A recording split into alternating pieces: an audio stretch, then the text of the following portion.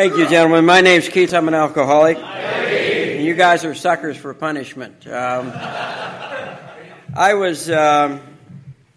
remember early on, when I really struggled with this whole concept of a spiritual awakening. How would I know that God had his hand in this thing?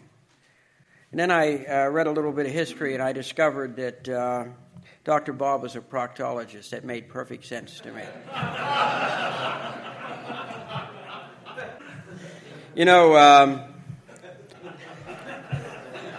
Having had a spiritual awakening as a result of these steps, our job is to carry the message to the alcoholic who still suffers. And I was, when I lived in Wilmington, I was sponsoring a fellow who arranged the training or the orientation for the interns in our local hospital.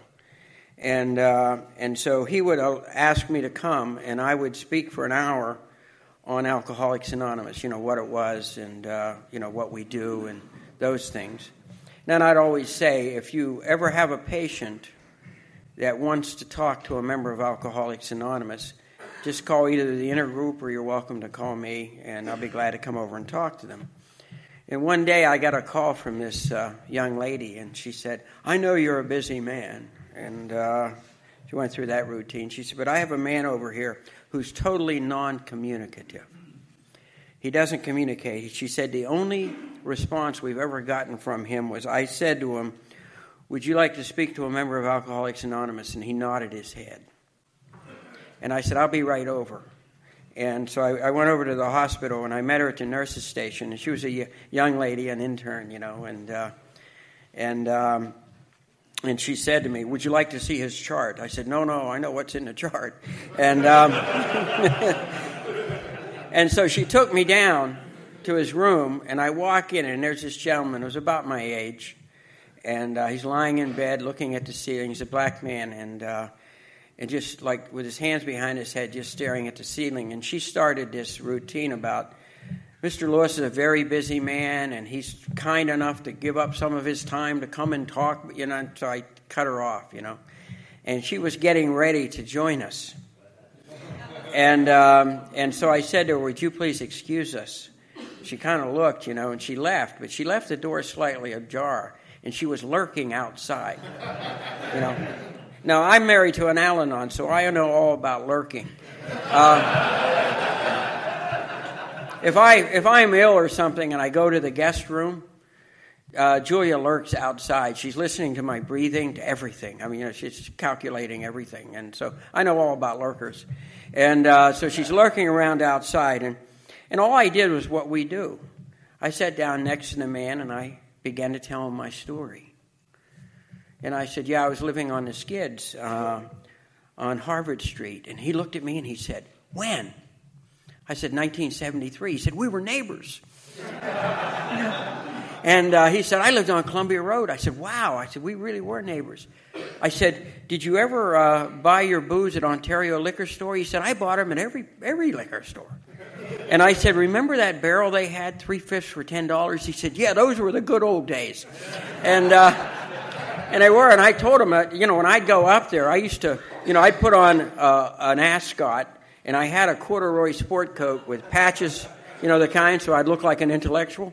And I was at the Ontario Liquor Store one day, and I'm going through that barrel, and I was looking, holding him up, look, 3/5 for $10. And so I said to this gentleman behind the counter, I said, pardon me, sir, is this a pretty good vodka? And he said, what do you care? It'll get you where you need to go.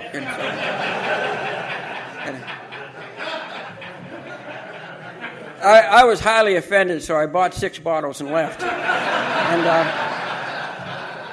And this man could relate to that. We're talking, and pretty soon, how we talk to one another. We talk from the heart because we talk out of experience.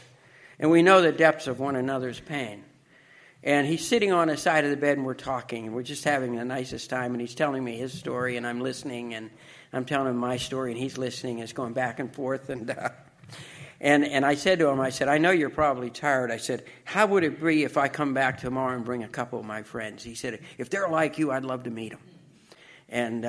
And so I got up to leave, and I go out, and at the nurse's station, There were like 4 of the interns are hanging around there. And they all wear their stethoscopes around their necks so you'll know they're doctors and not high school students. And they look so, And this woman said, "That's the most magnificent thing I've ever seen in my life." She's out there lurking. And she said, "Do you ever do workshops?" And I said, "Well, I do." She said, "Would you do a workshop for us?" I said, "Well, are you willing to do some homework?" And she said, yeah, of course. I said, "Well, you have to drink real bad for at least 10 years.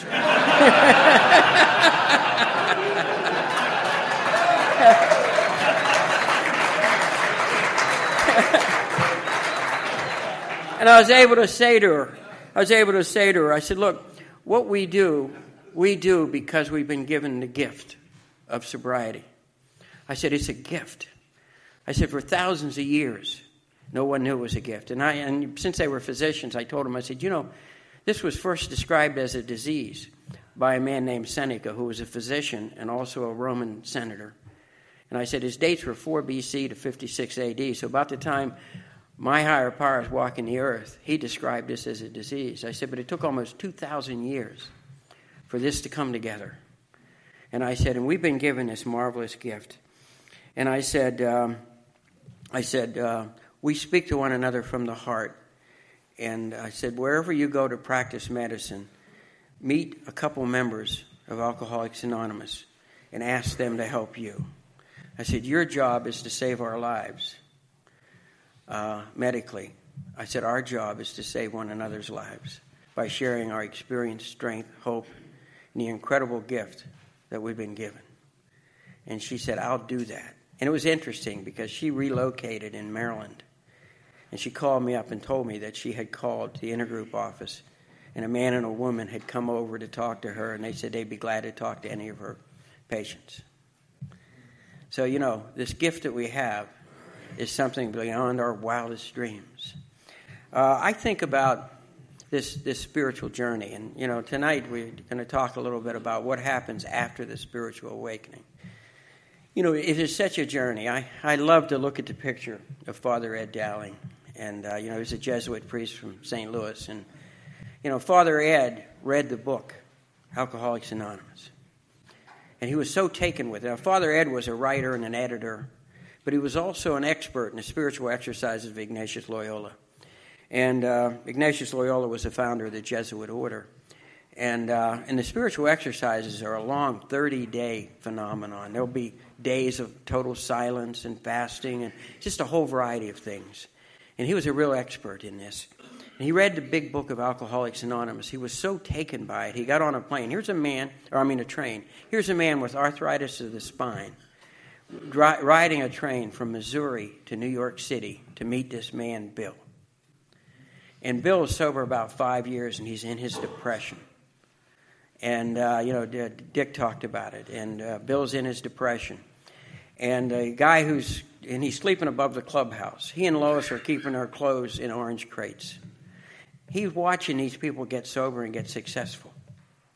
And he's living above the clubhouse with his clothes in orange crates. And his wife's working in the department store again. And the guy cleaning up the clubhouse says, there's a drunk down here to talk to you. And Bill didn't want to talk to any more drunks. And Father Ed comes clumping up the steps. He used a walking stick because of his arthritis. And he walked in, and Bill's laying in bed depressed. And he said to him, did you write this? And Bill said, yes. And he said, have you done these 12 things? He said, I wrote those 12 things. It's probably the most energy Bill had all day. And then he said to him, and I think this wrote to 12 and 12. I really believe this. Bill said, I don't have a sponsor. And Ed said, I'll be your sponsor.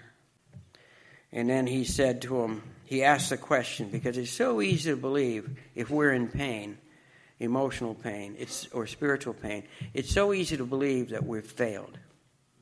And Bill's thought was, if you're successful, you're not in pain. If you're in pain, you failed. And he said to Father Ed, he said, will it always hurt like this? And Ed said to him, who was a Thomist, he was a great follower of Thomas Aquinas. He said to him, yes, Bill, don't you see? That's the beauty of it. And we read in the 12 and 12 that pain is the touchstone of all spiritual growth. And I was telling a friend of mine today, a new friend I've met, that, when I was newly sober, I met a man named Bob Moore. Many of you may have heard of Bob Moore. Bob was a Native American. And he traveled a lot, and he started a lot of AA groups on various reservations across the country.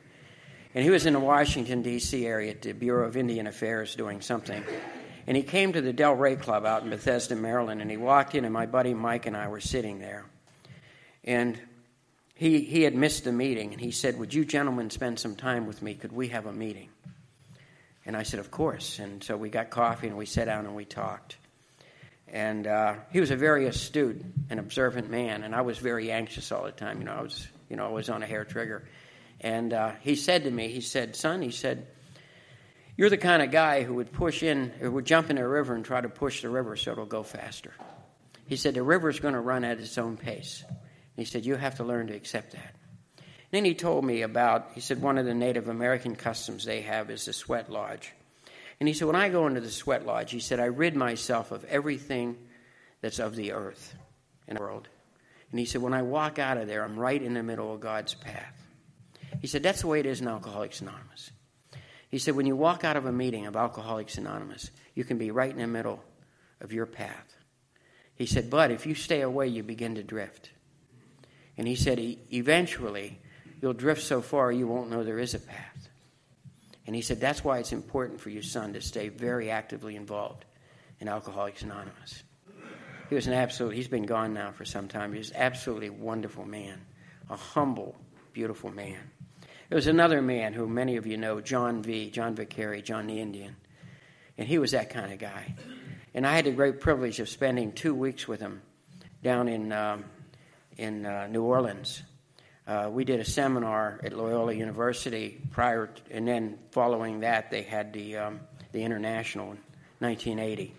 It was a fascinating time because we stayed in a dormitory, and on one side of me was John the Indian, and on the other side was John Powell, the great psychologist, and written all the books, Why Am I Afraid to Tell You Who I Am, Why Am I Afraid to Love? He's not a member of the fellowship, but he loves Alcoholics Anonymous. He absolutely loves it. And so we went to dinner a lot. And John the Indian couldn't read. And so you know how you sit down, you pick up the menu, and I'd say, "What looks good?" And I'd look over, and John would just be looking at me. I said, "I'm sorry, John." So I'd read him the menu, right? Well, one night we went to Bouchard's, and I walked in, and I saw my old buddy Conway H. from Atlanta, and was sitting there, and I went over and shook Conway's hand, and we talked for a couple minutes. And John the Indian and John Powell went over, the maitre d' took them over to the table, and they sat down, and they always ask you, "Do you want your menu in English or French?" And John said, "French."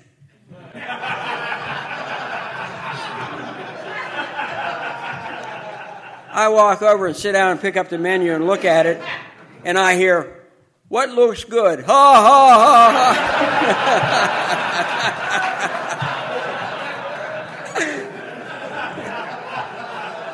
And I couldn't admit I couldn't read French, so I ordered free parking in the rear.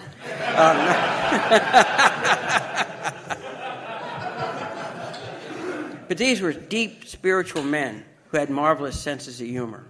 All of them had just great sense of humor. And, the result of a spiritual awakening is that we take life much more lightly. We take one another much more seriously. We take this program seriously, but we treat life lightly. Because, I'm in a place I should never be. And I keep trying to learn how to deal with these things. And, I've run across a writer. He was a French archbishop in the 17th century. His name's Fenelon. And Fenelon talks also about being on a path. And he said, we walk down the path that God has for us. And he said, in the middle of the path, from time to time, there'll be a cross. And he said, if you go around, we call them problems or issues, okay? Anybody have any issues? I mean crosses. He said, if you go around the cross, you step out of God's path. He said, if you try to push the cross out of the path, you push yourself out of the path. He said, what you're supposed to do is pick up the cross and carry it. And he said, then one day it'll disappear, and you'll be spiritually stronger than you were when you picked it. And that's the great lesson of the spiritual awakening of Alcoholics Anonymous. You know, that story that I related to you about Father Ed Dowling is in the book called The Soul of Sponsorship. And Ed and Bill corresponded quite a bit as Bill was writing the 12 and 12. And as Dick said, he didn't write it alone. He never wrote anything alone. There's a lady, Liz S., who lives in Wilmington, North Carolina, who's got coming up on 59 years of sobriety now. And she helped Bill. She worked with Bill in New York. And she was involved in the writing of the 12 and 12. And she's well into her 90s now. And still on Monday night, Lib has her girls over to her house. She fixes them dinner. And they spend 2 or 3 hours working through the book. We lost another wonderful member last year, a man named Cersei from Texas. And Cersei was he sponsored Ebby Thatcher for a short period of time when he was in Texas. And I had the great privilege of spending some time with Cersei. When he was in the hospital, I got to talk to him on the phone. And he and my then sponsor, Tom, I were very close friends. And so I got to talk to Cersei on the phone. And he said to me, I said, how are you doing? He said, I'm doing fine. He said, I've just taken a commitment next year. He was 94 years old. And he took a commitment. That's the result of the spiritual awakening that happens. You know, what we do here is we accept the phenomenal gifts that God presents us with. And sometimes the gifts are crosses. You know, sometimes the gifts are horrible losses. Sometimes the gifts are watching a new man or woman get well. You know, sometimes you win a lottery. It hadn't happened to me yet, but it's going to one of these days, you know. But you know, we never know the form that the gifts come in. Chuck Chamberlain used to talk about the new pair of glasses. And I didn't get to know him very well, but I did meet him one time. But I got to know Elsie, his wife, well. And we spoke together numerous times, and I visited her home and everything. And she spent a lot of time talking to me, and I was talking to her about his new pair of glasses. And she said to me, she said, Chuck always believed that the world remained the same.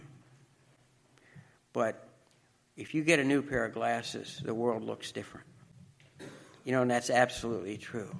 I was a guy who was so suspicious, so cynical, so belligerent, so defiant.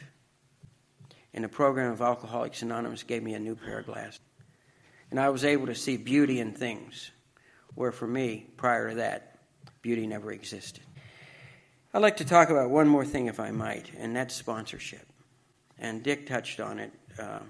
We'll talk a little bit about it tomorrow. But sponsorship is part of the spiritual discipline of living a spiritual life. And the part is coming under the authority of another human being, under the guidance, the direction, and the authority of another human being. And you know, when I was new, I was hesitant about getting a sponsor because I might make a mistake. I mean, I was getting divorced pretty soon, you know, and a guy pointed out to me, he said, you know, you don't need a lawyer to get rid of a sponsor. He said, you know, you can change sponsors. And so I made up my mind I was going to get a sponsor, and then the day before I made up my mind, another man said to me, kid, you got a sponsor yet? I said, no. I said, I'm looking for someone I can relate to. Back in the 70s, it was real important to relate. And he said, well, go to a bar, kid. He said, there are a lot of people there you can relate to. And then he gave me a clue. He said, get a sponsor. He said, find someone you want to be like if and when you grow up. And, you know, I've been looking at some men. I've been watching some men. And there was a man named Art P. and a man named Dan C. And I watched both of them. And I remember one time seeing at an intersection and hearing all this noise, and I looked next to me, And Art's car was filled with people. It was always filled with people. I don't think it would start unless there were 4 or 5 people in it.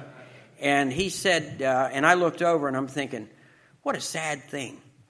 He's got to surround himself with people all the time. He can't get along on his own. What a sad thing. I was so sick, And I also noticed they're laughing and having a good time.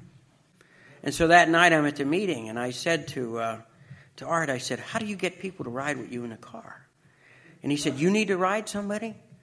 Drive somebody? I said, yeah. And he said, come with me. And there was an old lady there, and he went over, and he introduced me. And he said to her, on Wednesdays and Fridays, Keith will be picking you up to take you to this meeting and to that meeting, right? So I was there. I was always there like 10 minutes early, and she'd come waddling out of her apartment building, and she'd always pinch me on the cheek and bring me a cookie or something. And so I'm taking this old lady to meetings. And about a month later, maybe 2 months later, Art came up and said, we really appreciate what you've been doing with the old lady. He said, but we got somebody else who needs to do that now, so we're going to have him pick her up. I said, that's my old lady. He said, no, Keith. He said, we rotate in Alcoholics Anonymous. We rotate duties in Alcoholics Anonymous. And, I couldn't decide between Art or Dan for sponsorship. And I admired both of them. And they both had what I wanted. They were active. They were well-liked, all that stuff. And those are all the things I wanted. So I made up my mind I'd do it scientifically. I know they both went to this particular meeting, so I arrived about 45 minutes early, and I'm turned my chair around. I'm facing the door, and the first one to walk in was the one I was going to ask. Well, they come to the door together, of course, But somebody stopped Art, and Dan walked in, so I went over and asked Dan if he'd sponsor me. And he said he would, and he was an absolutely marvelous sponsor. But I figured out sponsorship early on. Sponsors are people who find out what you really want to do and tell you can't do it. And I'm sober about 3 months, and I get this letter from Paris, and it was written by a man named Jerome Lejeune, who was probably the world's greatest cytologist. And he invited me. He taught at the University of Paris Medical School, and he was the director of the genetics units at Hospital for Sick Children in Montparnasse. And he invited me over to study chromosomal banding techniques with him. And I knew I wouldn't be allowed to go. I knew it. And I didn't want to give Dan the satisfaction of telling me I couldn't go. So, but we went to lunch, and I figured, what do I got to lose? So I showed him the letter, and he beamed. He just beamed. And he said, this is magnificent. I said, it is?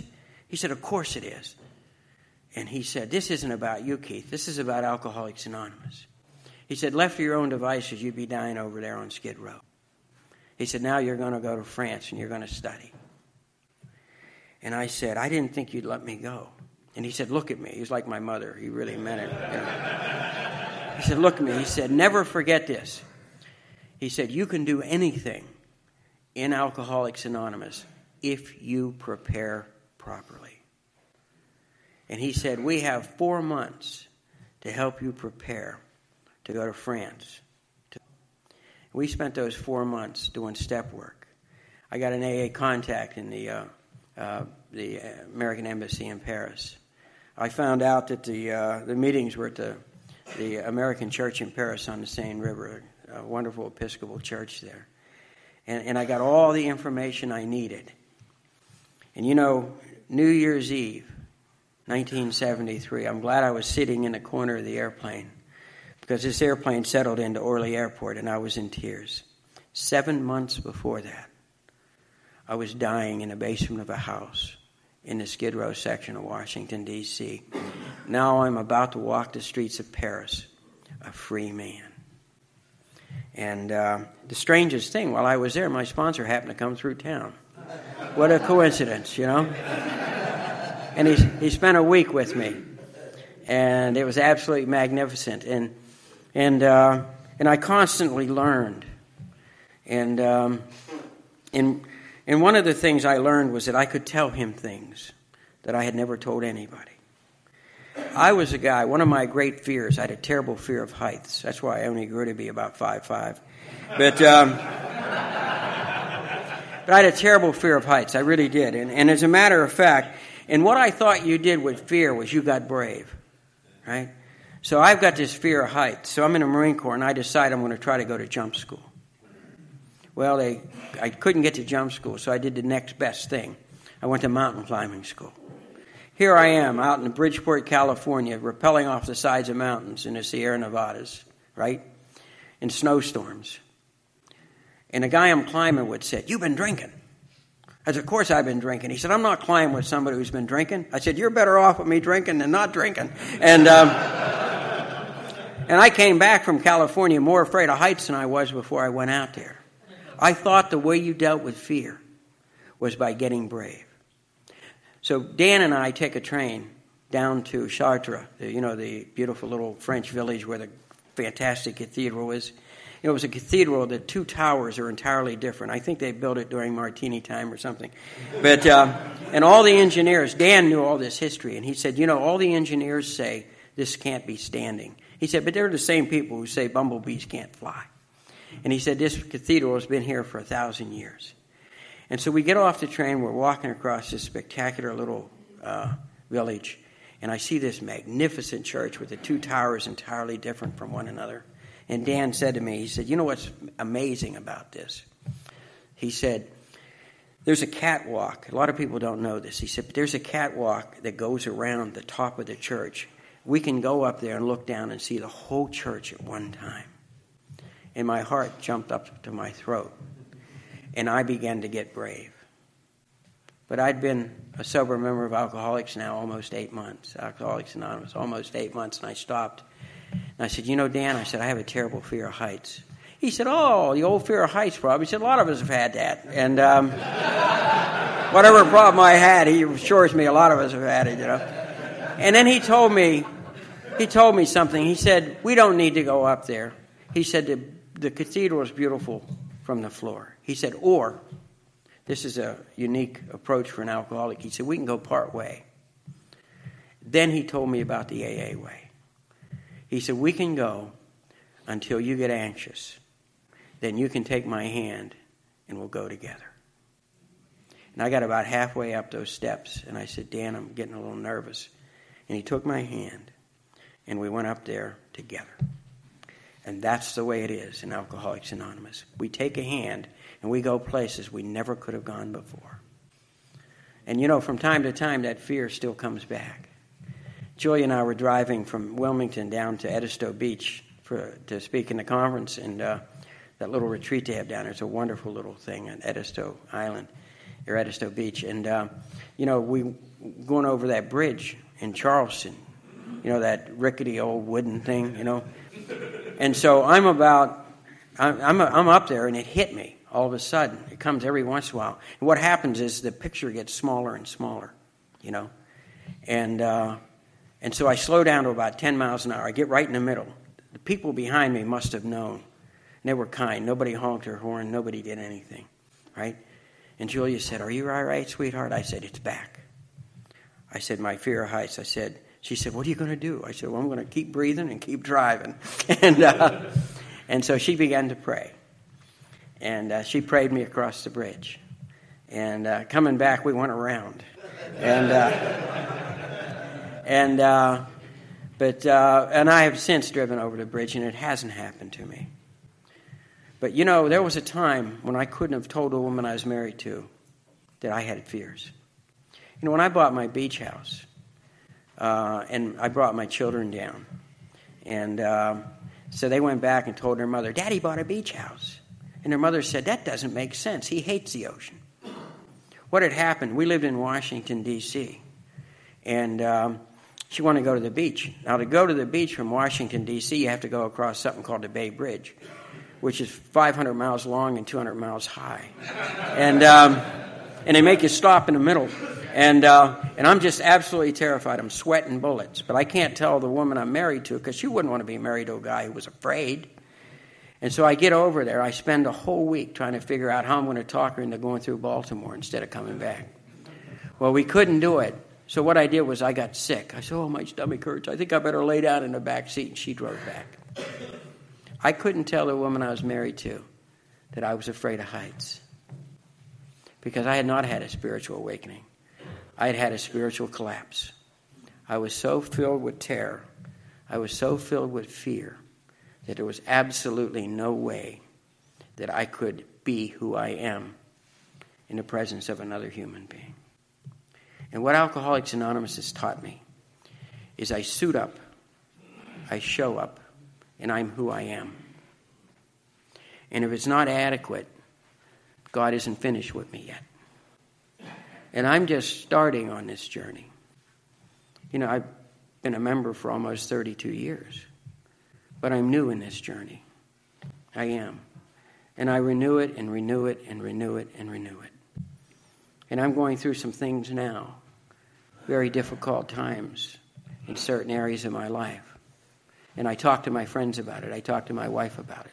I talk to my pastor about it. I talk to my sponsor about it. I pray about it. And I try to pick up the cross that's in the middle of my path and carry it till it disappears. Because I know I'll be spiritually stronger for having done it than I was before. And I've learned that from you. I've watched how you deal with life. I watched how my friend Mike Way died. I watched that. And I watched the incredible strength and the faith that he displayed throughout the entire process. And I carry his 31-year chip in my pocket. And last year I carried his 30-year chip in my pocket. And I carry the rosary I gave him 30 years ago, and on his deathbed he gave it back to me. And I said to him, I'm going to lose my prayer partner, and he assured me I'll never lose him. He said, I'll always be your prayer. And you know it's true, because that man formed my life in so many ways that he's always with me. Always with me. I wanted to talk about one other spiritual lesson that I learned, if I may. And then when we're finished, if anybody has any questions, perhaps you'd like to come up and ask them, or if you want to make any statements about your own spiritual awakening, I'd love to hear it. You know, one of the amends that I never got to make, and I wanted desperately to make, was my dear brother Terry. Terry was one of the most wonderful men I ever knew. A very, very, very sick alcoholic. He'd been a boxer, a good boxer. He was a mathematical genius. He really was. He was an absolute wizard. He could do anything. Whatever he made up his mind he was going to do, he somehow got it done. He was a master cigar roller. I mean, he could do anything. I mean, he just would, take off on something and do it beautifully. And Terry was on my 8-step list, and I never got to see him. I guess it must be hard when your brother comes home who's sober. When I was new in AA, my mother called me up and said, your brother Terry's drunk. And I said, put him on the phone. So I put him on the phone, and I preached at him, and I'm sober about 6 months or something like that. And I said, you stay there. I'm going to come home and talk to you. So I drive 300 miles to go home to talk to my brother, and he's not there. And I said to Mom, where is he? She said, he's probably down the bar. So I went down to the bar on the river by the blast furnace, and I went in, and sure enough, he's sitting at the bar. So I sit down next to him, and I preach to him for about 40 minutes, right? I don't know anything about what I'm doing, right? And he was, like I say, a boxer. And he hit me with a short jab that put me flat on my back, and I was crushed. And I got up and I went out and I found a phone and I called my sponsor. And Dan said, you're where? You did what? Get back here. And he said, come directly to my house. So I get in a car and I drive 300 miles back, and it's 3 o'clock in the morning. I go to his apartment. I ring the doorbell. He brings me in. I see the sofa's made up, ready for me. And he had a long talk with me. And he said, you never do things like that you don't talk to your sponsor first. And I said, but it's my job to help my brothers and my family. He said, no. He said, it's your job to get and stay sober. It's your job to be a living example of what can happen to a person who goes to Alcoholics Anonymous. And then he had me do something. He said, that was a Wednesday night. And he said, tomorrow night I want you to go to Foxhole. I said, yeah, they have the step meeting. He said, no. said, I want you to go upstairs. He said, they have an Al-Anon meeting up there. And he said, here's the name of 2 women who are going to meet you. And he said, now, don't introduce yourself as an alcoholic. You're up to here with alcoholics. He said, and don't say anything. Just sit and listen. And he said, I want you to go once a week for at least a year till you learn how to handle the alcoholics in your life. And I probably went once a week for 20 years. I never joined because I figure if I can do one program well, I'm doing well. Okay? But I learned so very, very much. Years later, Terry's on my 8-step list because I had been awfully rude to him as a kid and everything. It was just awful. And I was pining just to love my brother Terry. And anytime I'd go home, he'd disappear. Like I said, it must be hard to have a sober brother come home when you're drunk and you're living in the basement of houses like I did and that sort of thing.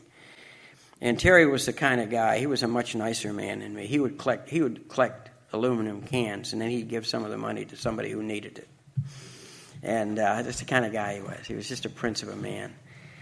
And Julia and I were married. She had never met Terry.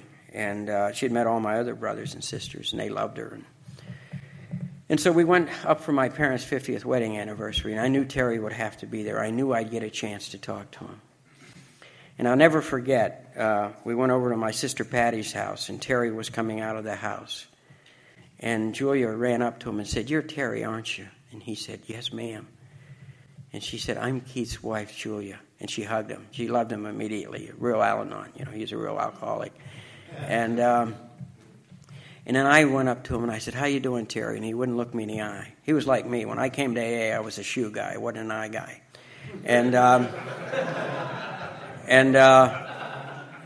And he wouldn't give me any of his time. And I was crushed. And the next day we had the big party. And, like I say, my parents not only raised us, they raised a lot of other kids. So this 50th wedding anniversary was a celebration beyond our wildest dreams. The grandchildren came, great-grandchildren came. These kids they helped raise came. Some of them actually came back from Europe to be with them. And there were probably 160 people in this thing. And everybody's there but Terry. And finally, about 9:30, my brother Henry comes to me and said, "Terry's here and he's drunk." I said, "Of course he's drunk." I said, "He's alcoholic." He said, "He shouldn't be here like that." And I said, "No one should be anywhere like that." I said, "But he must love Mom and Dad an awful lot to be here like that." And Henry looked at me and he said, "Wow, that's true." I said, "I know where he's been." He said, "Where's he been?"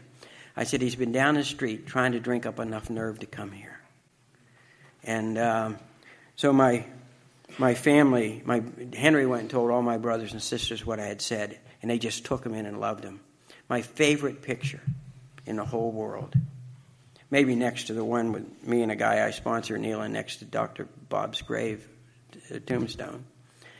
But probably my favorite picture in the whole world is a picture of my brother Terry with his head half closed on my father's shoulder that night.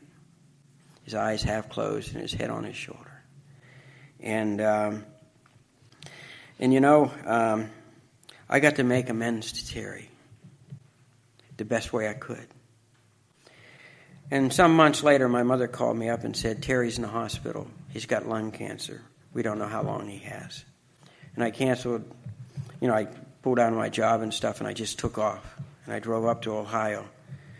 And I went over, and I got to spend some time with his precious kid, Terry. And I went in, and he would have been a really tough, strong, muscular guy, And now he's wasted away. He must weigh less than 100 pounds.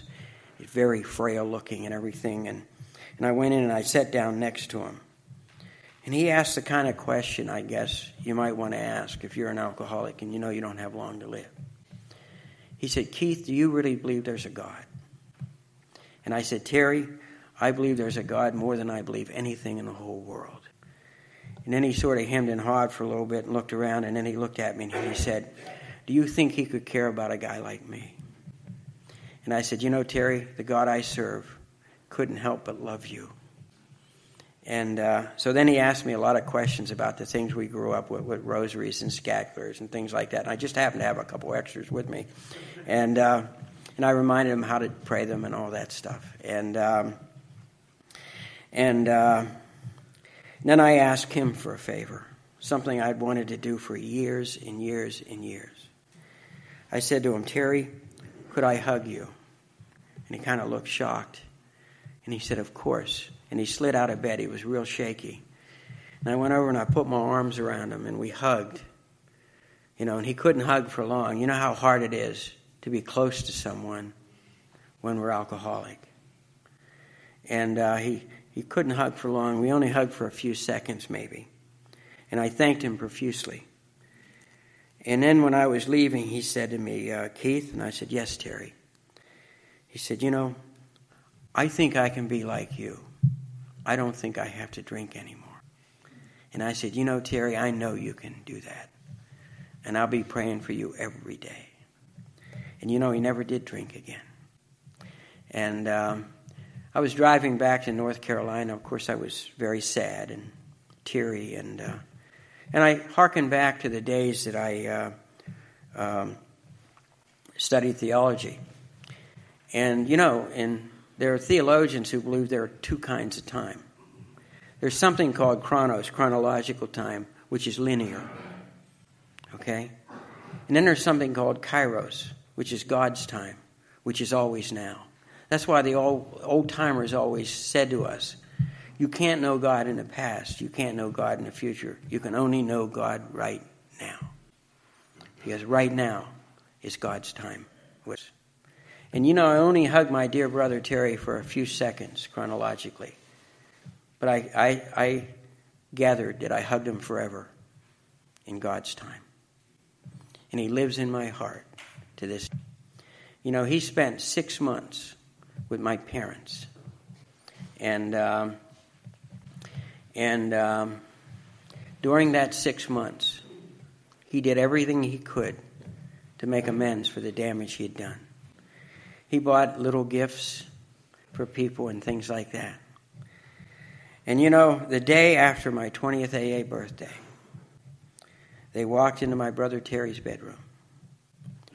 And they found him dead in his rocking chair. He'd been praying the rosaries I gave him. And my brother Terry died the way I want to die. He was in a clean place. He was sober. He was surrounded by people who loved him. He had made the best amends he could make to the people he had done damage to. And he was talking to the God of his understanding. That's the way I want to go. That's the way I want to go. And Terry's taught me a lot about life. He's taught me a lot about courage. He's taught me a lot about the steps of Alcoholics Anonymous. But most of all, Terry's taught me a lot about God. I'm not supposed to have experiences like this. I'm supposed to be drunk someplace. The magnificence of this program. The book says we go through people's lives like a tornado. And that's absolutely true. But something else? If we work these steps, we can go through people's lives like a healing wind.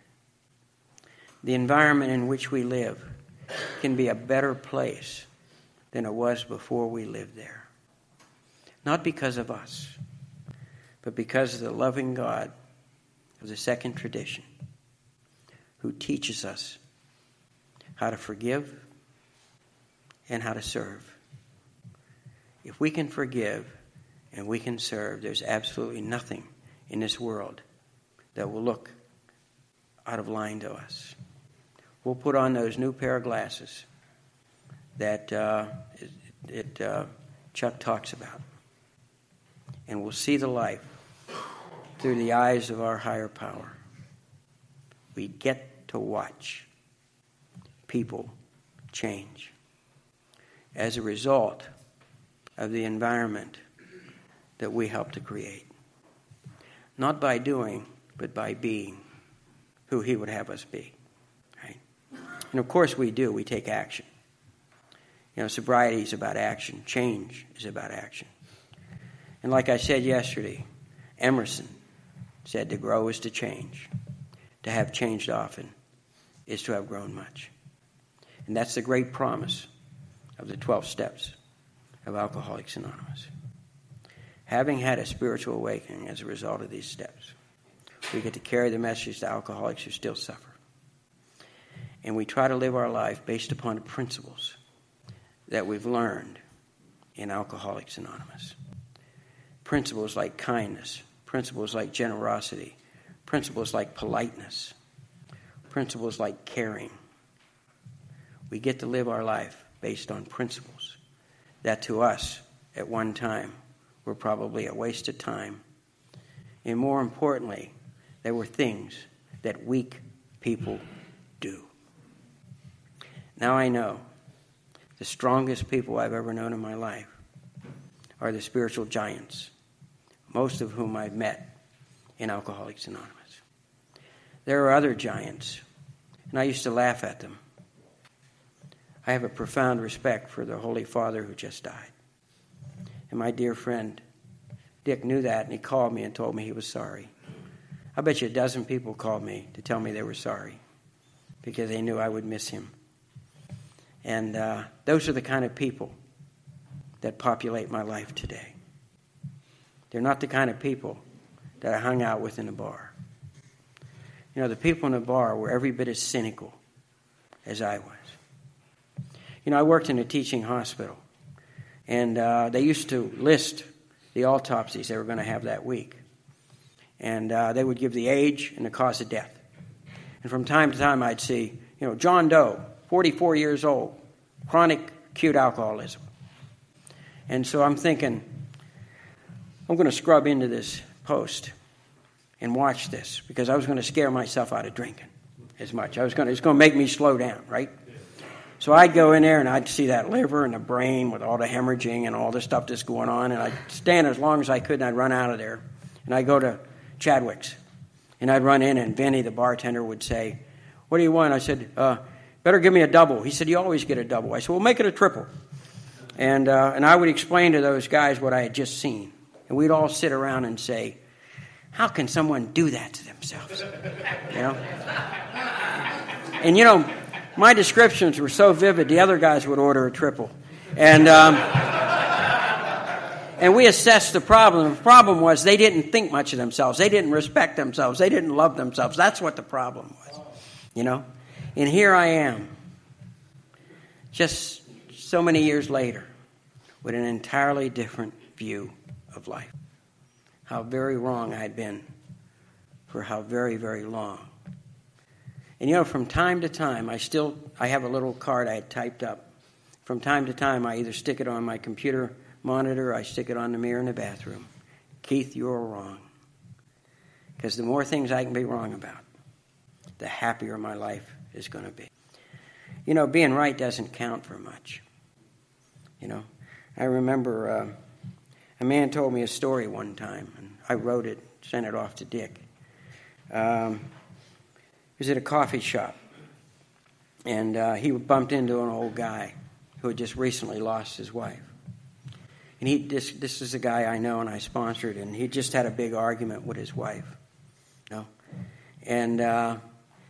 And so he bumps into this guy at the coffee shop in Wilmington. And so the old man got a cup of coffee and sat down with him. And he said, "How's it going?" And he said, "I just had a big argument with my wife." And he said, "We had her, she's wrong." And this old man said to him, "Well, tell me, son, who's keeping score?" He said, "What do you mean?" He said, "Well, who's keeping score?" And then he talked about his wife. And he said to him, he said, "I had a home like everybody else's home in my neighborhood." He said, "I had 2 children like everybody else." And he said, "It wasn't until I lost her that I realized how very, very much I loved her." And he said, "I look back at my life and I ask myself, who kept score? Who was right the most?" And the answer is no one keeps score. And my friend told me he didn't even finish his coffee. He jumped up, he ran out, got in his car, he drove home. He ran in the front door, threw his arms about his wife and wept. Said, "I'm so very, very sorry. I will never do that again." I told you about the big blow up my wife and I had over the knives You know something? Next month we'll be married 16 years. We have not had a disagreement from that day till this one. Why would I? Why would I disrupt the spirit between us over the need to be right or the need to be in charge? Why would I do that? I wouldn't. I love her more than my own life. Why would I hurt her? Of course I wouldn't. You know why? Because I made a commitment to her before God. And I was told by the priest who married us that we were one flesh and one bone. I've jokingly said to her, 16 years ago, you ended up with an enlarged prostate. I said, but now I'm having hot flashes. Why would I disrupt the spirit between us for the need to be right? Who's keeping score? No one's keeping score. I'm so grateful for your patience and your kindness, and I'll tell my story later tonight. But I really am grateful for your kindness. Would someone like to either ask some questions, or would someone like to make a statement about the beauty of their spiritual awakening? Scott, would you please? Yeah, I'm Scott. I'm an alcoholic. Hi, Scott. I'd like to ask a question. From what I've heard, you all have the same sponsor? Yes. I'd like to know how he sponsors you. What does that look like? I'll tell you what he is. He's a very practical man. He's a very, very spiritual man. And from the very beginning, I had to sense that my life and my sobriety was very, very important to him. Besides that, he's a former Marine, so he's got to be wonderful.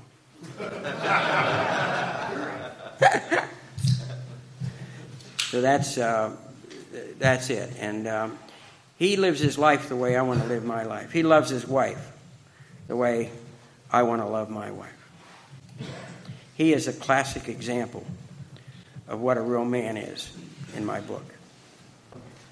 And what's nice about it is if I sit across the table from him and I look him in the eye, I know if I'm lying to myself. That's why I changed sponsors, not because Tom was a wonderful sponsor, but we're just so far apart we just don't get to see each other. And I really need to see the man who sponsors me. I need to see him, not as often as I used to, but I do need to spend time with him. I do need to see him. I sponsor some guys from a distance, but the agreement is that we will get together. And we do. We do frequently get together, like they'll come to my house or something, do their annual house cleaning or something like that. And it's important for me to look in the eyes of my sponsor to know whether or not I'm telling myself the truth. One thing I've realized is I can't be trusted. Gary, I'm an alcoholic. Hi, Gary. Do you ever get over feeling inadequate as a sponsor? As a sponsor, I'm not responsible for the outcome of the guys I sponsor. I'm responsible to carry the message to them that was carried to me. They're responsible to either grab a hold of it or not. I'm not in charge of who gets sober. I'm simply in charge of carrying the message. My name is Corky. I'm Hi, an alcoholic. My spiritual journey, I thought I had been on a spiritual journey all my life, and I guess I was in a certain way. However, I came in contact with the 12-step programs through the Narcotics Anonymous program. And I went to meetings for 10 years, from 91 until 2001. And it wasn't until 2001 that I went to treatment, because over that 10 years I used and didn't use and used, and it only got worse. And I didn't identify as an alcoholic. But I was brought in contact with the backroom group as a result of going to a treatment program out at the ranch. And something happened at that meeting. And I think you know when I say something happened. I was touched in a way that I guess I hadn't let myself be touched before. And there was an attraction that happened at that time that has only increased over time. And I've continued to go both to NA and AA meetings. However, I think it was talked about that there's a path that has to do with God's plan for us. And then there's a cultural understanding that each of us develops because of our experiences. And I find in Alcoholics Anonymous that though that cultural thing happens, there isn't the confusion, or the confusion doesn't set in and chaos doesn't follow as a result of it. That there's a clarity that I experience here. And part of my journey, part of what happened to me when I went to treatment was that I realized I started to really see and identify and have to accept my shortcomings and my character defects. And I had always believed I was a person who loved everyone because of the influence of my mother especially, because I saw her embrace people. Yet because of my cultural experience, I had to realize and accept the fact that I was prejudiced, and that my prejudice had stunted my growth intensely, even though I thought it was such an intellectual and all-loving individual. Because the person who was my counselor at Cumberland Heights was a man that I would have never talked to on the street. He was a short man. He was a white man. Kind of had a crew cut. Talked kind of something like this, you know. Dick would love to have a crew cut.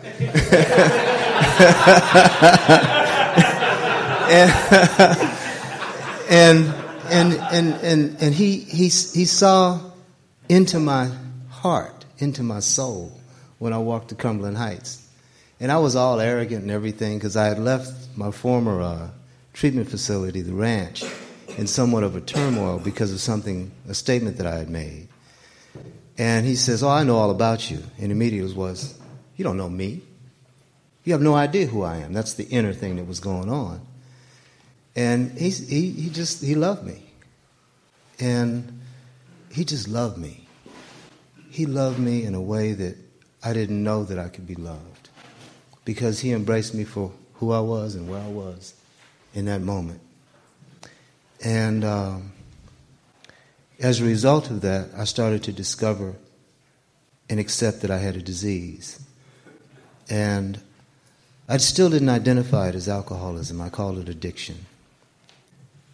However, as I've continued to be in recovery, I've realized that I am an alcoholic because my memory has started to come back, and I remember the things that I did in relationship to alcohol as I was growing up, and how much of an influence that had in my life, and how I was in college, and how my cousin couldn't stand going out with me because I'd get fallen down drunk, and how disgusted he was with me, things that I didn't want to remember because I didn't like myself like that.